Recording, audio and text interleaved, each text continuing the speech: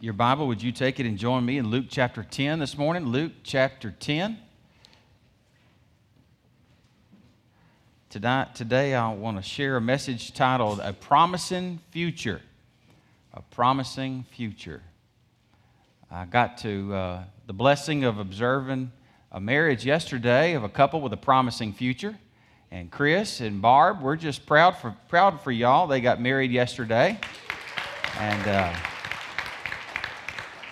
had a beautiful wedding, a simple wedding there in their home, and we had a good time. And we look forward to many good days ahead for y'all. Amen.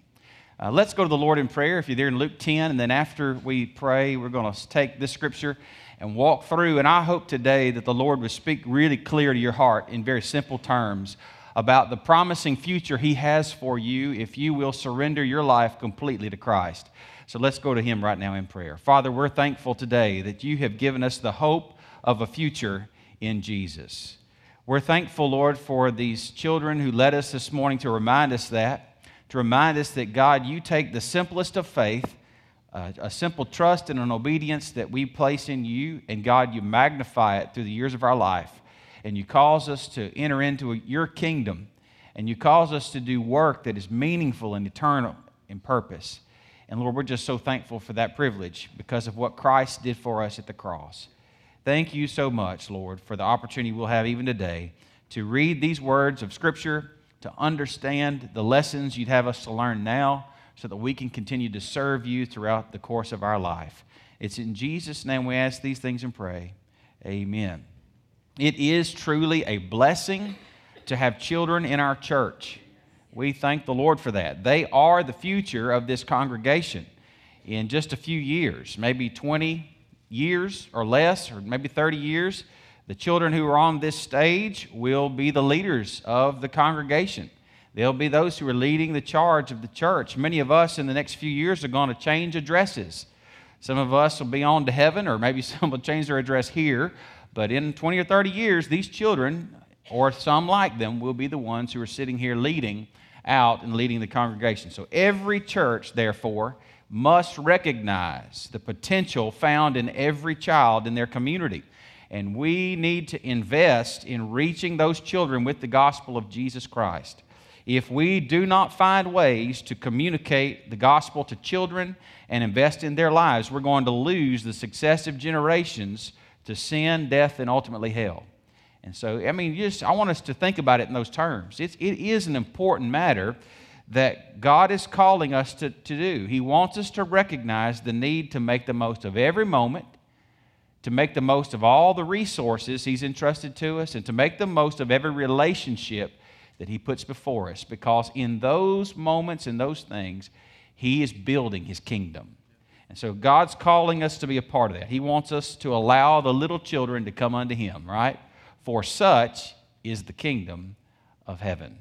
So this morning, I want us to take a look in Luke 10 at a time when Jesus taught His followers about how they could have a really promising future in His kingdom. And He took a group of dedicated disciples and expounded to them the way to a promising future. Not long after His transfiguration on Mount Hermon, there in the north of Galilee, Jesus revealed there to His inner three disciples, Peter, James, and John, His true mission, and that was to go to the cross to die for sins. But then He took the larger group of disciples, and it was not just 12, it was 70 or more who were following Jesus, and He began to train them in how to be a part of His kingdom, how to really see His kingdom come and His will being done. So Luke records about this. If you look at Luke chapter 10, verse 1, it mentions that Jesus took 70 of His followers and He sent them out 2 by 2 into the surrounding villages before Him. Jesus had plans to kind of go along through those villages in the upcoming weeks, and He was going to be performing His own ministry of teaching and preaching and healing. He was going to be doing this, but He wanted these to go and prepare the way, to kind of open the doors to people's homes and open their hearts and minds to hear the gospel.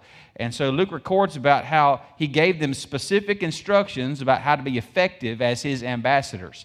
So verses 2 through verse 16 is where we read about not only the instructions He gave, but then those cities who would reject his ambassadors, and how they were doomed to judgment because of it. But when we get down to about verse 17, Luke records what happened when these 70 came back to Jesus, and how Christ took this moment now to help them kind of think through the lessons they learned while they were out on the open road. He wanted them to be able to think about how he was preparing them to be laborers in his field from that point forward. That it wasn't just a one-time deal. It's kind of like when you and I, if you're a Christian today, if you're sitting here and you know you're a Christian, it's like when you became a Christian, it wasn't just a one-time event, but this is now a whole new way of life. And so that's what Jesus is trying to help these 70 learn. So each of us today, I really want us to have the opportunity to learn what they learned, to follow their example and become great in God's plan for the expansion of his kingdom. Now, this church, I believe this. I believe Fairview Baptist Church is positioned by God to accomplish a mighty work in this part of the world. And not just this part of the world. I mean, I know he wants us to reach out into the ends of the earth. That's part of that Acts 1:8 commission he gave us. But here's the reality we need to think about. If we're unwilling, like some of the cities he mentions in verses 13 and 14 and 15, if we're unwilling to see the potential and we're unwilling to see the promise that he's giving us, the hope and the future he has, if we're unwilling, in other words, to join him in the work and be workers in the field and laborers for the harvest, if we're not willing to participate in the harvest that Christ is sending us into as laborers, then we're going to miss out. We're going to miss an opportunity. The Lord's going to move on and move on around us. And so I think it's important for us to really focus on this. Let's examine the lessons that Christ had his disciples learn through their time they spent in those villages. And this morning, he's going to open, I think, our eyes and ears and our minds to those same lessons in our lives for our culture, for our context right here in Fairview. So let's start in verse 17. The Bible says here, "Then the 70 returned with joy, saying, 'Lord, even the demons are subject to us in your name.' And he said to them, 'I saw Satan fall like lightning from heaven. Behold, I give you the authority to trample on serpents and scorpions and over all the power of the enemy, and nothing shall by any means hurt you. Nevertheless, do not rejoice in this, that the spirits are subject to you, but rather rejoice because your names are written in heaven.'" Now, there's a first valuable lesson he's going to help them learn this morning. I think it's one that if we can wrap our minds around, it'll really help us as we move out into the community, whether it's in our job or in our interaction with our neighbors or folks like that. The first lesson Christ had them to learn was this: we'll be prepared for a promising future when we have the right power behind us. When we have the right power behind us. I have a little placard that sits on my desk in my office that says, the problem is not the problems before us. The wonderful thing is the power that's behind us that helps us to accomplish and overcome those problems that lay before us. And so we need to remember that. That was a lesson that the disciples had to learn. When the 70 returned from their work in the villages, they noted that they had been given this incredible supernatural victory. That victory just seemed to accompany them when they went through these villages. They were amazed at how demons trembled at the name of Jesus, how the demonic oppression seemingly melted away at the revelation of the truth of the gospel. And that truth was there setting men's and women's hearts and minds free and helping them put their will in trusting the Lord Jesus as their God and their Father and their Savior and their Lord of their life. And they were stunned by this. They'd never seen anything quite like it. As they went out and began to share the gospel, these things began to happen. And Jesus noted it. You saw what he said. He said, "Listen, don't be amazed by this." He said, "I saw Satan fall from heaven like lightning." In other words, God has the power to trample under his feet the enemy. And God's going to put Satan in his place. He's already done that. But he says, don't be amazed so much at that. Be more amazed at the fact that you've been saved. Be more amazed at the fact that you, a sinner, have been given an opportunity to be saved by grace. Boy, that's something to really think on, to put our hearts and minds around today. Jesus stopped his followers to reflect on this moment by helping them consider that the power behind their work was actually the very ever-present God who saved them, that ever-present help in time of trouble. They were not fit on their own to tackle a supernatural force. You and I couldn't do that today if we wanted to. We're not fit on our own because we're simply sinners who've been saved by grace, and we're not fit to try to take on the devil or any demonic force on our own. But listen, it's God in us, it's Christ in us that makes the difference. That's the power unto salvation. I love what Paul wrote in Romans chapter 1, verse 16. For I am not ashamed of the gospel, for it is the power of God unto salvation to all who believe, first unto the Jew and then to the Greek. And so Paul saw that. He recognized that it's Christ in us.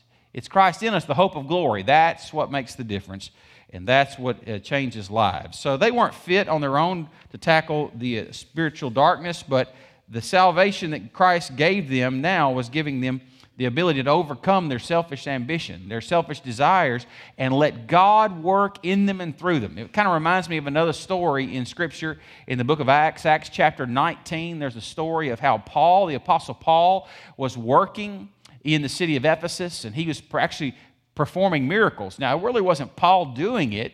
It was God in him doing this work through him. But unusual things were happening. People were being healed. Diseases were being healed in people's lives. And it was an amazing thing people were seeing happen. And it was all simply a way to witness to Christ and to talk about His great power. Well, there's this moment when some boys, 7 sons of a Jewish priest named Siva, and these 7 boys decided, we want to do that too. We'll just do what Paul's been doing. We're going to use Jesus' name, and we're going to run around here and tell these demons to leave in Jesus' name. Well, the problem was these 7 boys didn't have Jesus living in them. They were as lost as a goose. And when they got out there and started throwing the name of Jesus around, one of the demons checked up. And look at what he says in Acts 19:15. The evil spirit answered and said, Jesus I know and Paul I know, but who are you? Now think on that one for a minute. He said, who are you? You have no power and authority over me.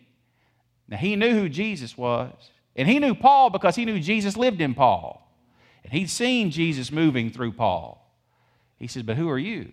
And the Bible says in verse 16 and verse 17 that evil spirit in that man jumped on those 7 boys and beat them to half to death. And they fled naked. They were beaten and naked. He ripped the clothes right off of them as they were running away. I mean, woo, you talk about violent encounter, but it reminds us that the challenges that lay ahead of us will only be overcome when we look to the Lord. That's a lesson to learn in life. When we're aligned with Christ's will, with God's will, we know what He wants us to do, and we're doing it through the Holy Spirit's power. When He's empowering us and giving us the authority, He can help us move mountains, things that we never thought would change in our life, things that we never thought would be different. God's able to do these things and overcome these things and move these things. But when we're selfish and we seek to accomplish our desires and our will all the time and we ignore God's designed purposes and desires, then listen, it won't matter how many times we speak the name of Jesus. We've got to be walking in His steps. That's the point.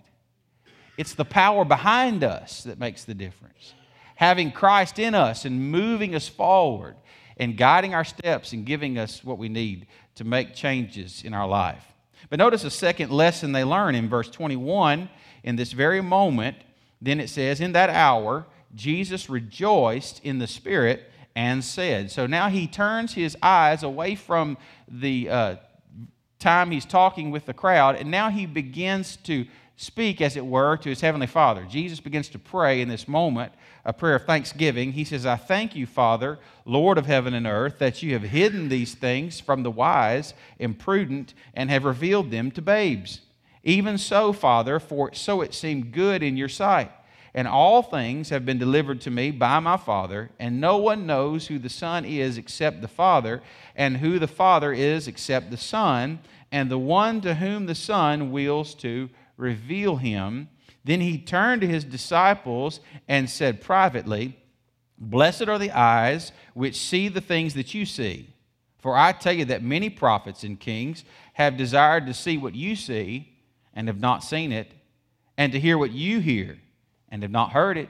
Now what's he doing? What is Jesus talking about? Well, first he has this prayer in this moment. As he turns his eyes and his heart to heaven in this moment, he thanks his Father for the perspective that he's been given, and to be able to see the things that only heaven can see. Here's a second lesson we need to learn right here. We'll be prepared for a promising future and one in His kingdom when we have the right perspective before us. When we're able to begin to see things and understand things the way that God sees them. Now, how in the world would that be possible? Well, His Holy Spirit has to be the one to do it. Did you see what it said in verse 21? In that hour, Jesus rejoiced in the Spirit. The Holy Spirit. Here's what's fascinating to me. Jesus is an anomaly. Y'all know what an anomaly is? Something that ought not be, but it is. All right, Jesus is fully God and He's fully man. How in the world does that work out? Well, if we think of it in these terms, here's Jesus, the man, the Son of Man. And here's God, the Holy Spirit, who's there with Him.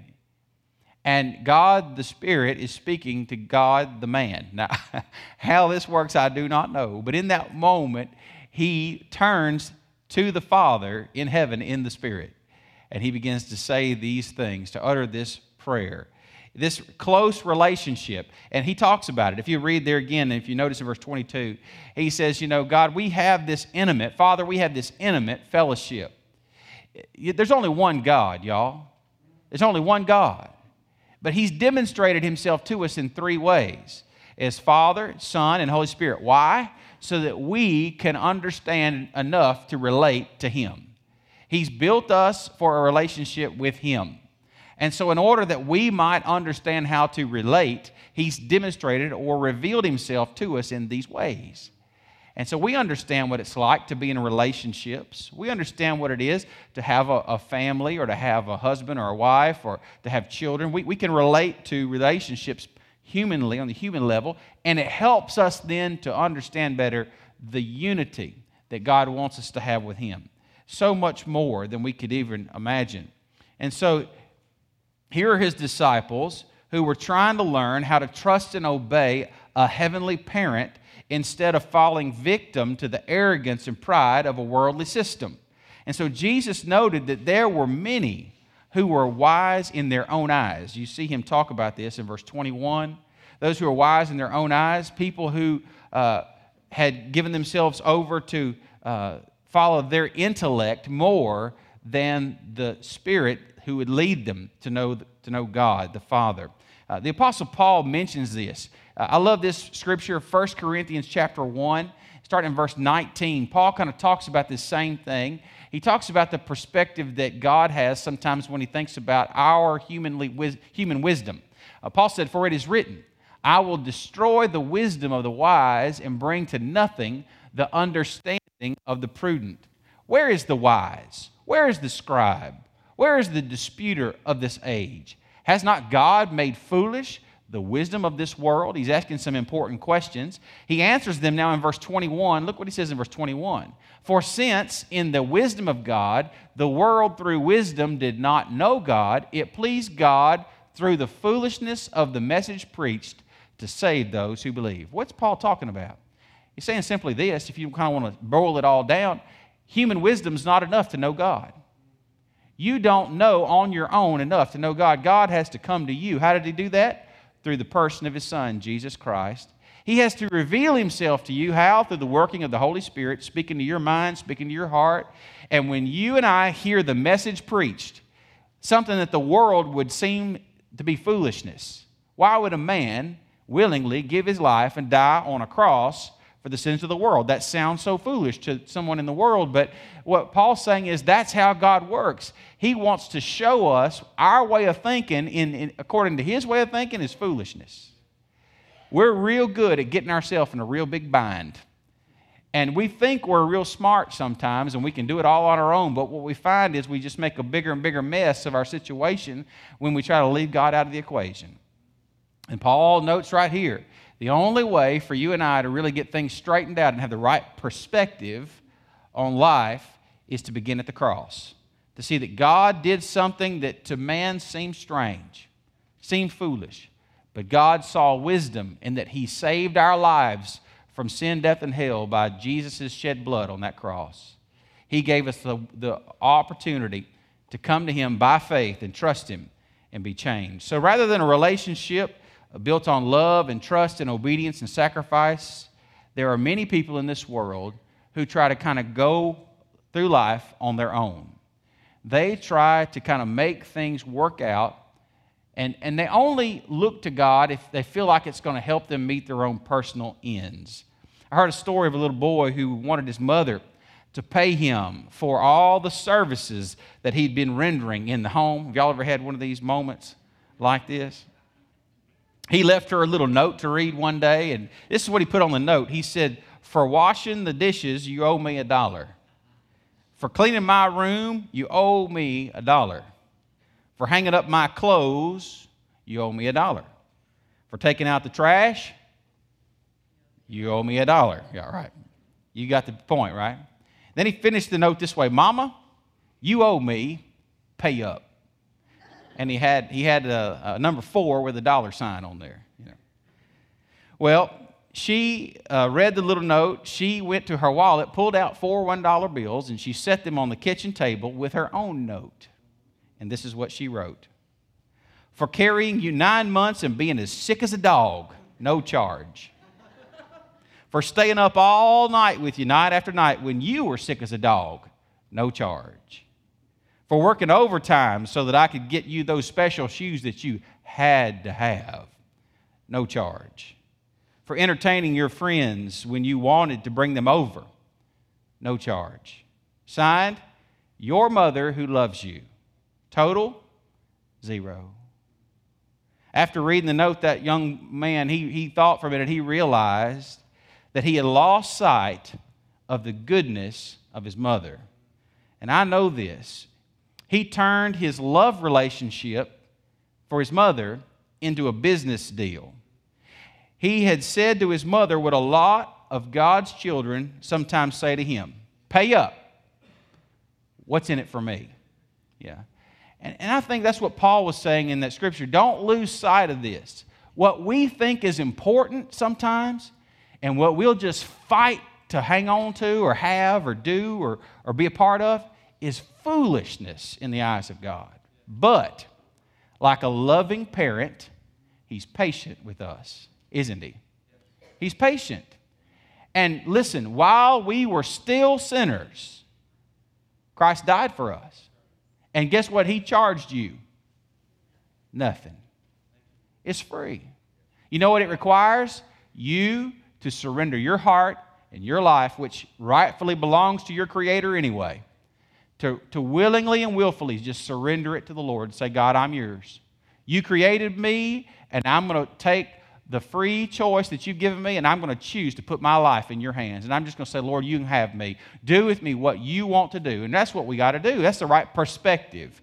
And that's what Jesus was trying to get His followers to see. See, if we understand the power that's behind us and we have the right perspective that's going before us, it helps us with this last little bit. I want you to pick up on this. We can't lose sight of the fact that selfish ambition and empty desires can blind you to the truth and keep you locked in a cycle of sinful behavior. And so we have to turn to Christ. And when we do, something wonderful happens. Notice verse 25. "And behold, a certain lawyer stood up and tested him, saying, 'Teacher, what shall I do to inherit eternal life?' And he said to him, 'What is written in the law? What is your reading of it?' And so he answered him and said, 'You shall love the Lord your God with all your heart, with all your soul, with all your strength, and with all your might, and your neighbor as yourself.' And he said to him, 'You have answered rightly. Do this, and you will live.' And he, wanting to justify himself, said to Jesus, 'And who is my neighbor?' Then Jesus answered and said, 'A certain man went down from Jerusalem to Jericho and fell among thieves, who stripped him of his clothing, wounded him, and departed, leaving him half dead. Now by chance a certain priest came down that road, and when he had saw him, he passed by on the other side. Likewise a Levite, when he arrived at the place, came and looked and passed by on the other side. But a certain Samaritan, as he journeyed, came where he was, and when he saw him, he had compassion." Listen to that. He had compassion. So he went to him and bandaged his wounds, and pouring on oil and wine, and he set him on his own animal, brought him to an inn, and took care of him. On the next day, when he departed, he took out 2 denarii, gave them to the innkeeper, and said to him, take care of him, and whatever more you spend, when I come again, I will repay you. So which of these 3 do you think was a neighbor to him and who fell among the thieves? And he said, he who showed mercy on him. And then Jesus said to him, go and do likewise. So a lawyer was listening. See, there was a lawyer in the crowd. Isn't that amazing? A lawyer who was listening. But a lawyer in the crowd was listening to all that Jesus was talking to his disciples about. And something struck a chord with him, and he got to thinking, I wonder what Jesus would say about eternal life. How can we get this eternal life if he's talking about this power that God has over Satan and the demonic forces? If he's talking about this perspective we're to have of God and our relationship to him, how then could we accomplish both of those things, destroy the devil and know God and have eternal life? And he's thinking through all this. Like those lawyers, boy, he's processing this. Tick, tick, tick, tick, tick, tick, tick. It's going around in his mind. And so he has to ask the question. And he jumps up and asks the question, Jesus, I want to know. And so Jesus, in rabbinical fashion, a true teacher, turns the question around and asks him a question. Tell me what you think. Tell me how you would sum it up. So he does. In pure law form, he says, well, I'll tell you what I do. I believe you need to love the Lord your God with all your heart, soul, mind, and strength, and then love your neighbor as yourself. If you do those 2 things, you'll fulfill the law. Jesus said, you got it. Boom. Bingo. You're right on it. You're right there. Now you just got to do it. Isn't that the tough part? Sometimes we think we kind of know what we're supposed to do. We're supposed to love God, love other people. But isn't it hard to do it? Isn't it hard to do that and perform that perfectly? So it reminds us of this 3rd lesson, that if we're going to progress and if we're going to move forward in faith, and if we're going to find ourselves to be faithful with the right perspective and the right power, ultimately we need to have the right priorities. And so having the right priorities within us is really this last lesson Jesus is teaching in this moment to help us understand how we're going to really progress in his kingdom and how we're going to see his kingdom continue to come. We've just got to be committed to the right priorities, that we would love the Lord our God with all of our heart, soul, mind, and strength, with everything that we have, with all that we are, and that we would learn to have the kind of compassion that God has for lost people. I think probably that's one of the biggest challenges. When we surrender our life to Christ, he begins to place in us a desire to show compassion to those who don't even deserve compassion, or to show mercy and kindness to people who don't necessarily deserve mercy and kindness. Why? Why? Because he already did that for us. He's already done that for you. And if God did that for you, then guess what? You'd better return the favor and do that for someone else. Why? Because we're his ambassadors. Remember these 70 that Jesus sent out? What was their job? To kind of go help open the doors in people's homes, to prepare the way so that when Jesus got into those villages, he was able to freely teach and preach and minister and heal and change people's lives. Well, his ambassadors, his 2 by 2, his 70 going out 2 by 2, their job was to begin to show the same kind of compassion and mercy and kindness that Christ had shown them by choosing them and calling them and forgiving their sin already and working in their lives. And so he wants us to do the same thing. He helps us to take time and effort with people who need help. As you go through this week, you're going to come across some folks who need help at some point. Somebody that needs a little encouragement, somebody that needs a favor, somebody that needs a friend. And guess what? God's going to say, go and do likewise. I've done that for you. Go and do likewise. Do that for somebody else. Be that for somebody else. Encourage them, love them, show them God's mercy and his grace.